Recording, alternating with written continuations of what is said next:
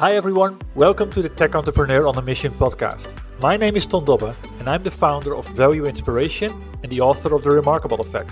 I envision a world where every B2B SaaS startup succeeds because they're creating software that customers would miss if they were gone. And here's why. Research consistently shows that 90% of all startups fail, and that's bad. What's worse, however, is that 75% of SaaS scale-ups fail, companies that are supposed to have product market fit. Far too few scale-ups create the traction they aspire for and fail for the wrong reasons. And I believe this should stop. And hence I created my business. And the goal that I have with this podcast is twofold. First, to inspire new forms of value creation by sharing compelling ideas and stories about the potential that we can unlock when technology and people blend in the right way. Secondly, share experiences from tech entrepreneurs like you about what it requires to create a remarkable software business and how to overcome the roadblocks to do so. The guest on my podcast today is Manuel Bruschi, founder and CEO of Timular. We are making something that many people find very annoying, way more simple, way more fun. That's the obvious benefit they get. But then when people actually start to track their time immediately and more in detail, they actually see where their time is really going. Because the funny thing about time, it's our perception of time is distorted by our emotions. Something which feels very fun, like 1 hour of fun feels like 5 minutes, and 1 hour of something boring feels like 5 hours. And that's why we always think that, the nice things don't take as much time as we think, and the boring things take way more time than we think. This is Manuel. He's a former web developer that has been recognized as a Forbes 30 under 30, a TED speaker, and also a former Austrian national champion in rugby sevens. He's passionate about the most important resource for a life worth living, time. And that's why he co-founded Timular in 2015. Timular is a B2B SaaS business that empowers people to track their job routines, to then analyze and design better ones. It's on a mission to help 10 million people around the world to live a more healthy and rewarding work life. And that inspired me. And hence I invited Manuel to my podcast. We explore what's broken in the current market for timesheet applications. Why no matter how simple we make these apps, people still won't use them. And then he shares how he found the simplest possible solution to the problem, a handshake with your time. We then drill into the journey to take this from an idea into reality and what hurdles he had to overcome to create momentum and keep that momentum. And last but not least, he shares how he has shaped his organization to be customer obsessed in everything they do in order to build products that customers cannot live without. By listening to this podcast, you will learn 4 things. Firstly, why not only focusing on business value, but also on user value will help you create momentum. Secondly, that a product is only worth developing if people are prepared to pay a premium for it. Thirdly, that is not only about creating launch momentum, but also about securing long-term retention. And fourthly, you will learn about the value in obtaining a frugal mindset to build a product that people want to use the entire day. Well, hi Manuel, thank you for making the time today in your busy schedule and be a guest on my podcast. Yeah, hi Ton, thank you for having me, and I'm really looking forward to our conversation. Well, the same is true on my end. And for people that know me better, they likely understand why, because your company is all about tracking time and people. And in my previous life, I've been responsible for a number of solutions in that category. And I know how hard it is to do. First of all, the tracking is one thing, but then make people happy with it is a completely different thing. So when I saw your message on the website, it really triggered me. So that's what we're going to explore today. Like, what's the journey since 2016, since you founded the company? Before we start, a little bit, if you would describe yourself in 2 or 3 words, what's characterizing you as a person or as an entrepreneur? A calm, ambitious person. Yeah. If I can just use 3 words, then that's it. So I'm very ambitious, but I'm always calm. Like, no matter what's happening around me, if everything goes south, I always have the persistence, the calmness to follow through and find a way out. Very good. Characteristics are a trait to have. Because I know a couple of people that do exactly the opposite, and it makes things worse. So you started your company Timular in 2016. Yes. You're the founder of it. What I'm always interested in is, like, what did you see in the market that was crying or screaming for a solution? Because timesheet applications, if I just kind of put it into one category, it's not exactly a market that is unexplored. No, and that's completely true. And we were actually two founders, and our insight back then was like I was working as a freelancer for multiple clients, and I was tracking my time, and I was always super much into time management productivity. And I tried, I think, out every of those solutions that you just think of that are in this crowded timesheet market. And I was like, damn, even the most simple one, I'm not using them. Even just a simple button, start and stop, is not good enough for me to track time immediately. And then I'm losing money because I'm not tracking the hours, and then I can't bill them. I was like, I need something more simple than that. And my insight was like, well, the apps, it's like already too much friction to go to an app, open it, like on every context switch, you would have to do that and remember that. And I was like, no, we need something right there with one simple action that I can do every time that even reminds me to actually do it. And this is where the idea for the physical device came up. Where you have the 8 sites and you just flip it to the current project you're working on, and then it sends the signal to the software, which starts tracking what's on the top of the cube. Since this is an audio podcast only, describe a little bit what you just showed, because you sort of showed a cube or... Yeah, it looks like a diamond. It has 8 sides. It's a cube with 8 sides, so it's an octahedron. And you can assign an activity, project, or anything to every side of it. And then when you start working on that thing, you just flip the dice to that side, and via Bluetooth, it sends a signal to the computer or to the mobile phone, and then it starts tracking that project or activity. And so this gesture or this action of tracking your time becomes really just a simple gesture. It's basically a handshake with your time because you're touching something, you're flipping it, you're committing to it, and you start tracking it. Fascinating. Yeah, I mean, everybody is always looking for it in a user interface.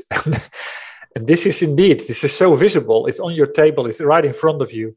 And indeed, it's like a simple switch. Yeah. Yeah. Fascinating. Yeah. I mean, sometimes you see that the best solution at the end is not one or the other, but it's a combination of two things together that makes it fascinating. Yes, and in our case, it's the combination of the physical and digital world, which some people really love because they say like, well, it's the first thing that makes time tangible. It is, yeah. It's in your hand. Yeah. Exactly. And now it's really in your hand. Well, I mean, on your website, you have a couple of bold promises. Create more value for yourself and for the people around you. Lead a more rewarding life. You're on a mission to give everybody a rewarding job. What are your customers saying? What was the first reaction when you started kind of bringing this to market and customers started to see this? Is this becoming a reality for them? Well, yes, it is. Because first of all, the obvious thing is like we are making something that many people find very annoying, way more simple, way more fun.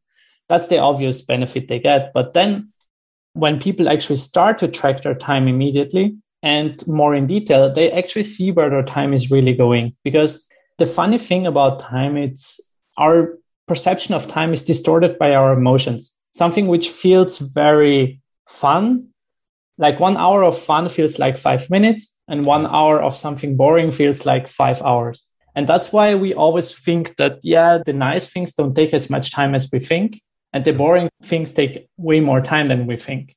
And so by tracking it, you actually really start seeing how much things take for real. And then you suddenly realize, oh, actually, that fun part takes way more time than I thought of. And maybe it's something I should be improving. It's something I should be delegating. Or something else that we have seen is like many times employees have a hard time explaining their managers why they can't get everything done or why they need more people on the team. And by tracking their time very accurately, they really have facts they can show and make a case for hiring more people or shifting priorities or similar things, which makes then their life more rewarding. Yeah, makes total sense. And indeed, I struggle with that sometimes myself, You gave a couple of good examples of things that you like just fly by. Yeah. And sometimes the things that are not that valuable to work on seem like they are okay to do it. And that's not a lot of time that you're looking at different things, but at the end, they consume a lot. Yeah, completely agree. So what is the opportunity if you get this right? If the world starts using your device or your Octo Yeah, the Timler device. Okay, the Timler device. The Hadron. Well, since we started the company, because this is the product we started the company with, we have actually evolved quite a lot. So right now we see many people just using the software, so not using the tracker anymore, or purely the tracker. So they just use the software because we have figured out ways how to make tracking experience almost as simple with the tracker, just with software. Okay. And we are as well evolving the software to not just allowing you to track things, but as well to understand where your time is going better in more detail, and as well to improve things, to set goals. So it has evolved quite a bit, and it's still evolving. So what we are now focusing on as well as a company is, because what we realized along the way is just the data alone doesn't help people. They need as well the knowledge, and as well tools to then actually improve. So we're working on tools that will help you to find more focus time, and knowledge that helps you to find more focus time. And if we get this right, like billions of people go to work every day. We obviously can't help all billions of people out there. We focus on the knowledge workers, which is more or less 1 billion in the world. That's enough. And that's already enough. And our ambition is to help at least 10 million of those 1 billion people to live a more healthy and rewarding work life. And yeah, achieving that and helping 10 million people would already be very nice for us. Yeah, that's a remarkable mission to be on. And then to pick one kind of application type to be your stepping stone, and that being timesheet applications, is remarkable in another way, because you wouldn't think about it. Normally when people think about, here's an application to give you a more rewarding life, they won't think of that. No, but you can't improve what you don't measure. No, exactly. That's true. And unfortunately, it's the reality. And I don't want to be like lying, but it's a lot of work too. Like tracking your time, it's a lot of work. For everyone who followed through, it paid off, because everyone had some insights that were new, that led to surprising changes, and it made their life better.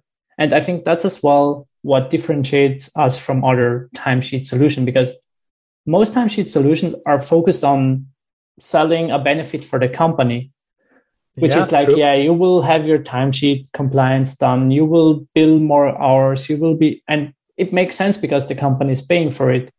But the ones that are actually providing the data, the current timesheet solutions, are not selling a value to them. And I think it's important that those people get the value out of it too. So, because why should they bother? True. And I think it also helps with, it's like the carrot and the stick, I get something from this as well. And as a consequence, I'm using it more, using it accurately.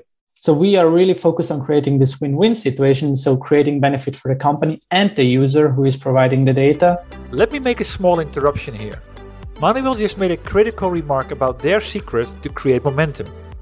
Not just by creating a solution that's aimed to create a shift in value for the business, but even more about creating a win-win situation whereby they can spark a grassroots movement amongst users. The users are the ones that would truly miss it if you take the solution away from them. And this is a trait remarkable software companies master. They focus on creating something valuable and desirable. It is in that combination where the magic hides. And you can master these traits as well. And I've got various options for you to start. First, just go to valueinspiration.com to learn about the masterminds and the work streams to put the fundamental building blocks in place to fast track the growth of your software business. And secondly, as you're there anyway, don't forget to grab a free Kindle version of my book, The Remarkable Effect, to start sparking new inspirations in the next 30 minutes. Back to the interview. And so... that was always, if I go back to my history with timesheet applications, and it was always the challenge, like how do you get people to, first of all, do their timesheet, do it accurately, do it on time, because these components really mess things up. People hate doing it. As a consequence, they push it towards the end of the week. At the end of the week, there's something else happening. They do it the week after. They forget what they've done. They end up with errors in their timesheets. That ends up with errors in the invoice. The invoice is not paid, cash flow problems. There's a whole range of things coming from there. There are many things going on from there. Exactly. So interesting. How did you embark on the idea? I mean, to go that particular route? What sparked it? I was sitting in the office Friday night at my desk. Again, I was there and was like, shit, I have not written down my hours for this week. I'm certainly gonna lose money again because I can't remember everything I did and why are all solutions not working. And I was like, maybe I just need like a big punch button, which I just punch when I'm like clocking in, but obviously I need something more sophisticated than that. Yeah. And then I don't know, maybe it was my childhood playing Lego all the time who led to this fact of having something physical that I can touch and turn. Yeah, it's funny how these ideas come, but sometimes the most simple ideas become remarkable in terms of the value that they can create. Yeah. And then what I did was I built a prototype over a weekend, very scrappy prototype. I showed it to a few people who I knew are tracking time and they hate it. And everyone was like, I need this. And I was like, yeah, don't shoulder tap me. Like, would you give me money for it? Like $50. They were like, yeah, maybe 30. I was like, okay, that's for me confirmation enough. Like they would pay for it. And I'm going to make this as great that you would give me 50. I mean, I wrote a book about this. What are the 10 traits that define a remarkable software business? And one thing at the end is that's trait number 10. They surprise. Yeah.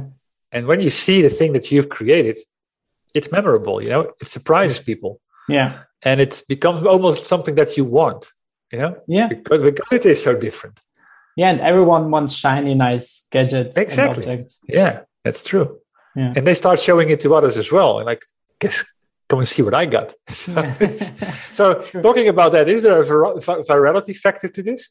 Yes, although now with fewer people working in the office, it's not happening that effectively anymore. But people show it off as well on Twitter. Like they share because you can customize the device. And it's actually stunning, like how much effort they put in to customize their device.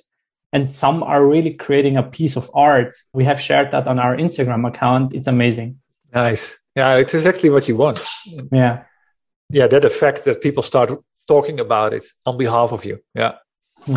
Going back to 2016 till now, 5 years down the road, you've been on a journey to first of all develop it, first prototype. So like you of course came up with the device idea and then the software around it, which is something of course that's already radically different. Were there any things that you said no to? I mean, Steve Jobs' famous remark was always innovation is not about what you do, but about what you not do. How did you focus your innovation power on what makes the difference? Yeah, I think we said no to many features in the software. So, and as well on the device, because when I was showing this to people, they were like, yeah, could you make it blink? Could you make it have some sounds or some vibration? Or could you make it 20-sided? Or then in the software as well, like, can you add this feature and the other feature? And can I have 10 colors for the cube? Like we said no to many things. Yeah. And ultimately it paid off because, you could say yes to so many things, but at the end of the day, it matters that people can get their jobs done. And the majority of it can get their jobs done. And it really allowed us to create a product which works for many. Because I think that's as well something that in the timesheet market happens. Like companies start saying yes to everything, like solutions, and then they become very niche, which can be good as well. But if you want to create something which works for many people, you have to say no to many things. So the product stays simple enough so everyone can use it. Yeah, and that's the problem at the end, because they say yes to a lot of things and then say, okay, we can actually deal with so many use cases, but none of the use cases is really good. You end up creating a product which in theory works for everyone, but in reality works for no one. Exactly. Can you give an example of something that's, you gave examples around the number of sides, on the colors. Yeah. Like the obvious thing is always people ask for colors. Like, can I have it blue? Can I have it red? Like, can you make a blue dice, red dice? Can you have a wooden dice? We could have done all of those things, but one learning with hardware is keep it as simple as possible because the whole logistics and production around it becomes very messy and the complexity grows exponentially. And so you want to keep the hardware as simple as possible. Exactly. And that's what we did. Yeah. In that journey, what was the hardest nut to crack to grow your user adoption or to change behavior of people? There are two things there. One is certainly always like getting people into the habit because of tracking time. Because the selling point is pretty engaging for everyone. Like you can have a more healthy and rewarding work life just by tracking your time. And everyone is like, it's almost like losing weight. Everyone wants to lose weight and everyone signs up for the gym, but then actually going to the gym, that's the hard part. And that's obviously a challenge for us too. And we have made it very simple. We have made it very engaging. But another, I think, more tangible lesson learned was the difference of a hardware business and a software business is software, you just write a prototype, you give it to people. If it doesn't work, like you fix it, you ship the new version like right away. You can iterate super, super quickly. Yeah. True. With hardware, you can't. Like you have to create a version, then give it to, like you can create a few prototypes, but then really you cannot test things at scale and you cannot move as fast at scale for us. And you need capital. You need much more capital at the beginning to get it going. And what we did there is basically engaging with a community of users, like building this community, working very closely with them, giving them scrappy, shitty prototypes, and actually asking them for money to kind of finance the first series. Yeah. But it really paid off. Yeah, that's an interesting one because indeed, yeah. I mean, how do you qualify yourself? Are you a hardware company or a software company? By now we are a software company, but initially, of course, like hardware was the central part. And so I would say at the beginning, that was the essential thing to test and figure out. Yeah, and it's also, of course, a reason to keep it super simple and to also be able to update the device, through the cloud at the end. Yeah. To make that part not dependent on what device you really have. So when you started selling this, what did you learn there? Was there anything different than you expected? Actually, no. Well, it was better than expected. So it went quite viral very quickly. Yeah. And this was really good for us. At the same time, it was less good for us because we had to deal with all this growth. We kind of didn't talk to users as much as we should have still because we were still very early. Mm-hmm. And so we catched up on that, I would say, not too late, but very late again. And so we kind of lost momentum a little bit of like product-led growth.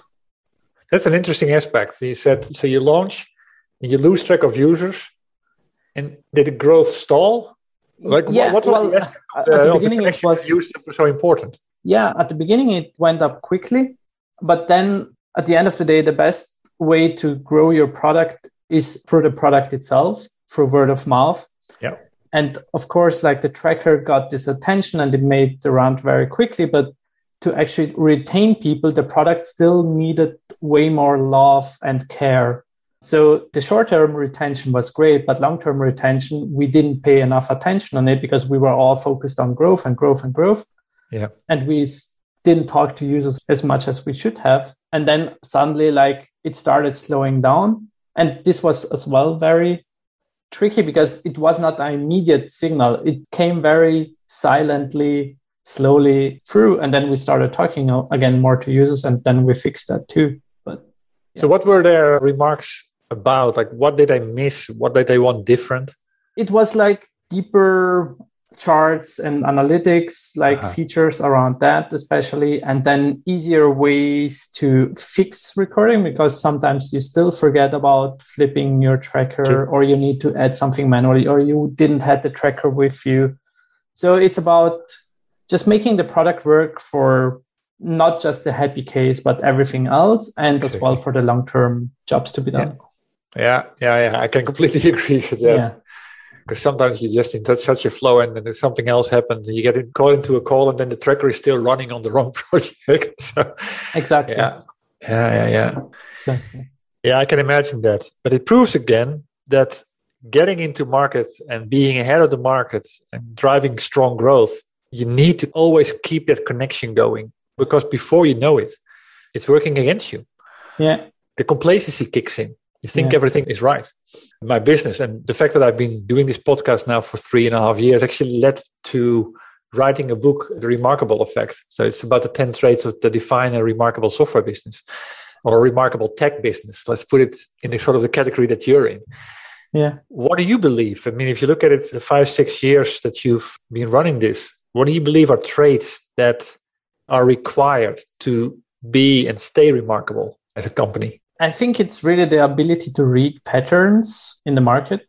And so it's like, of course, keeping an eye on the market and competitors, but actually not like following competitors. It's just really recognizing patterns, what's happening out there. Yeah. And obviously staying in touch with your users and recognizing patterns there, both in qualitative and quantitative ways. So looking at the data, but as well looking at the qualitative information you have. So always staying in touch, like really talking to them, not just treating them as points of data.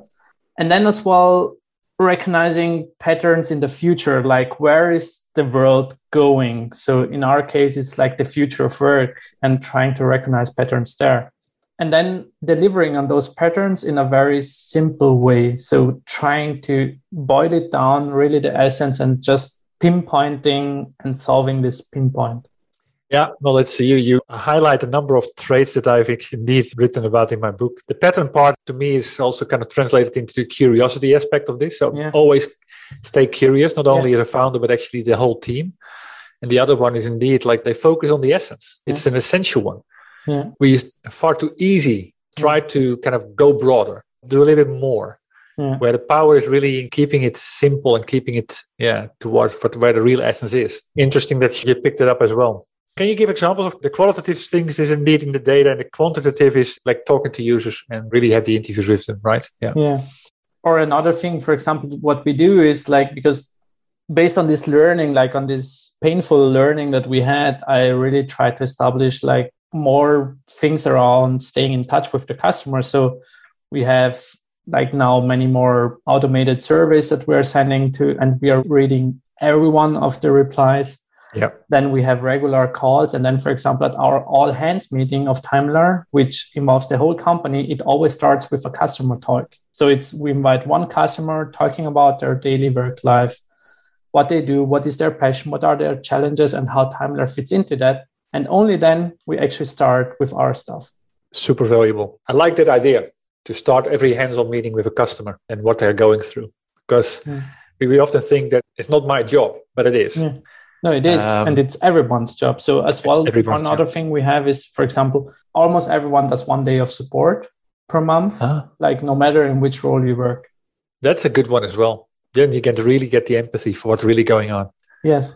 And again, kind of kick the complacency out. I like that idea. So going through the journey of the company and the growth that you've been on, what has been a big obstacle that you had to overcome on that journey? And how did you do that? Well, it's hard to pick one here, but I would say one big obstacle, besides the two that I already mentioned, which was like getting capital to get the company off the ground, and then as well getting people into the habit of tracking time. I'd say the third one is really selling a startup, which apparently works in a crowded market and has hardware to VCs. So getting investors for this type of company. And to be honest, like we've been fully distributed remote in 2016 already. And back then it was like, oh, you're working remote. No, that's never going to work. Like every VC was like, this is a red flag. Talking about reading the patterns. Yeah, but it was a very hard business to sell back then. I think even now when there is a hardware component, like VCs are way less scared of that with, for example, the whole scooter businesses, like the e-scooters or food delivery, like it's always hardware to some degree. Yeah. But yeah, back then it was pretty challenging. I can imagine. So how did you overcome that? Like what trick did you use? Or what trick worked at the end? Two things worked. First of all, sharing my ambition and energy, or three things, my ambition and energy. The second thing was showing the long-term vision that, yes, there is hardware involved, but at the end of the day, it's software. So you could see it as hardware as a service instead of software as a service. And the third thing was sharing customer feedback. So really showing that customers love it. It has an impact. It has a meaningful impact that they use it daily. Like our customers use our product, like they touch it 10 to 15 times a day. Like there are not so many products you use that many times per day except like messaging services. True. Yeah. So those kind of things really helped. There's an enormous stickiness factor to that. Exactly. Yeah. And the remote part was hard, but I was like, yeah, this is the future. This is the future. And no, it has become the future. It has become the future. We're talking about that and also how it influenced your market. Like, have you seen any impact of the whole pandemic on this? Has it accelerated your business? Did you have to do something different?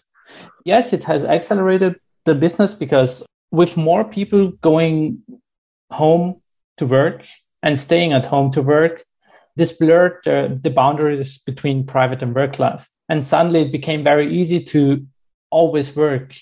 Yeah. But at the same time, you never know if you have done your 8 hours. So people were really looking for something that helps them to keep their balance, to know if they have done enough, because kind of at the end of the day, everyone was left with this feeling, have I done enough today or not? And because they kind of felt guilty, they did a little bit more, because just to not feel guilty, just to be sure. But it could have, and almost always it's the case that people have already worked way enough hours. So who is driving it then? Is that then the users that ask for it, or is it maybe HR that's pushing it? It started with users driving it, and now as well HR driving it, because they see it as a problem as well, because now the individual is in charge to manage their time. And suddenly like they need tools for it, or they need something to manage their time, because we grew up never having learned to manage our time, because first our parents, then our school, then our first working experiences, then in office, everything is kind of managed. And suddenly you are on your own, you're at home, and you have to deal with all this complexity on your own, and you have never acquired the knowledge to do so. Yeah, true. Yeah, looking at all of these experiences together then, like what has made you most proud? Like, is there a story of a customer where you said, I can keep talking about that one? There are many stories there that I really like. And a short one is, for example, one person always got interrupted by colleagues like, do you have a minute? And something she did was like to have a site on the tracker, which was completely red and written big capital letters, distraction. And always when someone came to her desk, she flipped it to that side, and like the colleagues were like realizing it, and suddenly like they started to interrupt her less. And that's a fantastic short hack and story how to deal with it. But for example, other stories, there are maybe two. Like for example, one company was like, they analyzed their different revenue streams and how much time they were spending on it. And they realized they are spending 30% of their time on a revenue stream that brings them 8% of their revenue. And like this imbalance, they solved it by saying, okay, let's ditch that revenue stream and let's focus those 30% of our time on creating new business opportunities, which is exciting for the employees because it's something new and brings in more revenue as well. And the third story is ADHD. So many people, more than we think of, and I didn't knew that too, suffer from ADHD. And the tracker really helps them to stay focused, to live a more rewarding and healthy work life. And it's like the deep emotional feedback we get from those people, it's just inspiring. Yeah, fantastic. Yeah, I mean, I have to start working with this thing myself. Very good.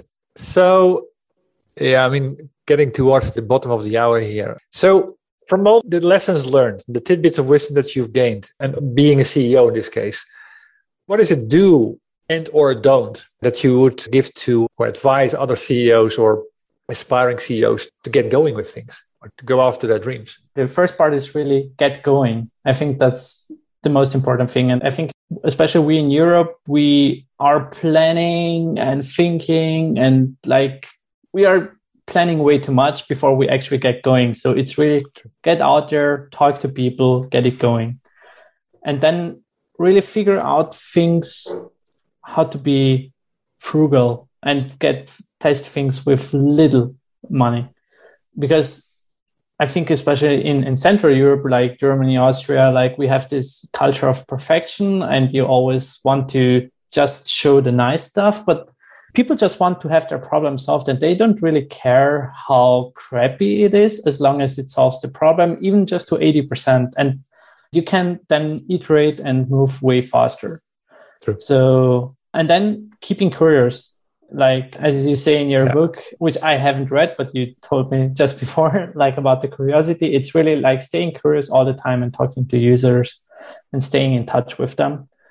Those are the things I would say. And the don'ts is don't fall too much in love with the solution, but fall in love with the problem. Yeah, because, that's one I hear a lot. Exactly. Yeah. And it sounds cheesy, but it's true. So true. Exactly. Yeah. Thanks for that advice. So what's next? So where do you envision that the company is Timebuilder is going to be in 2 years' time? Well, in 2 years' time, we will have evolved the product to actually have a broader value proposition to as well help you to gain more focus time, experience more focus time, and probably serve a couple millions of users, not just as today, 100,000 of users. That's an interesting journey to be on. That focus time, that is indeed so important because you only have 24 hours in a day and you never get the minutes back. No, and it's so hard to experience focus time. You have so many distractions and interruptions, True. And it's just hard to get 1 hour to think one thing through. Yeah, true. Well, I got the luxury of running my own business, and I actually plan what I call not manager's time, but maker's time, really to get into a flow. That is where the magic really happens. You're completely right on that. Well, good luck on that journey. If there's anything you could ask the listeners or the community that's listening to this podcast, what would it be? How can they help you? What's your biggest time management problem? Because I think they are constantly changing and I always want to hear and learn more about those. So just tell me your biggest challenges you're experiencing and maybe I can give a suggestion. I can understand it better and maybe one day Timelearn can solve them for you. Great question to ask. And it's, again, all about the customer. Where can people go and find out more about Timelearn or to say hi to you? Yeah, so it's timelearn.com. That's the website. Or they can reach out to me on MB, so Marta Berta at timelearn.com. And yeah, I will always try to reply, not maybe immediately, but yeah, I will get back. Thank you very much. It was a fascinating call. I mean, I actually learned a couple of things and you got me, talking about trade number 2 of a remarkable software business. You created desire that I wanted to use this stuff for myself. So it's always a good thing. And I'm sure that we'll do the same thing for other people. So thanks for that. Thanks for the openness about how you run your business and the wisdom that you've gained. Yeah. Good luck with growing it. Yeah, thank you. And this ends my conversation with Manuel. I hope you enjoyed it. And if so, please leave a review on iTunes. And if it inspired you, please share it with other tech entrepreneurs on a mission that you have in your network. Other than that, thank you for tuning into this podcast. I had the honor to speak to Manuel Bruschi, founder and CEO of Timelearn. As said, the goal that I have in this podcast is twofold. Firstly, to inspire new forms of value creation by sharing compelling ideas and stories about the potential we can unlock when technology and people blend in the right way. And secondly, share experiences from tech entrepreneurs like you about what is required to create a remarkable software business and how to overcome the roadblocks to do so. Before I close, I have 2 more comments to make. If you know other tech entrepreneurs on a mission that have a story worth sharing, please send me an email at ton.dobby@valueinspiration.com. Building the momentum all starts with revealing the ideas. And that starts with you.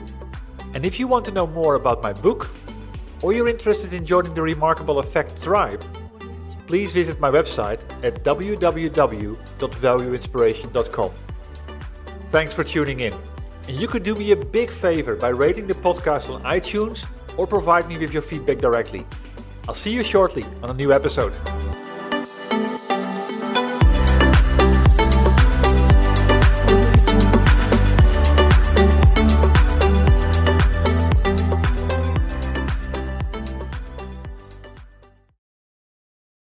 The world's best-known investor and Wall Street expert Warren Buffett once said, "Wall Street is the only place that people ride to in a Rolls-Royce to get advice from those who take the subway." Mr. Buffett's quote is remarkably accurate, but how many people would rather receive advice from him than someone simply guessing? Welcome to Buy, Hold, Sell, your single source for Wall Street knowledge and profitable guidance. Please join me, Todd Schoenberger, and fellow trader Tobin Smith, as well as host Veronica Dudo, for a podcast known to move the needle for investors.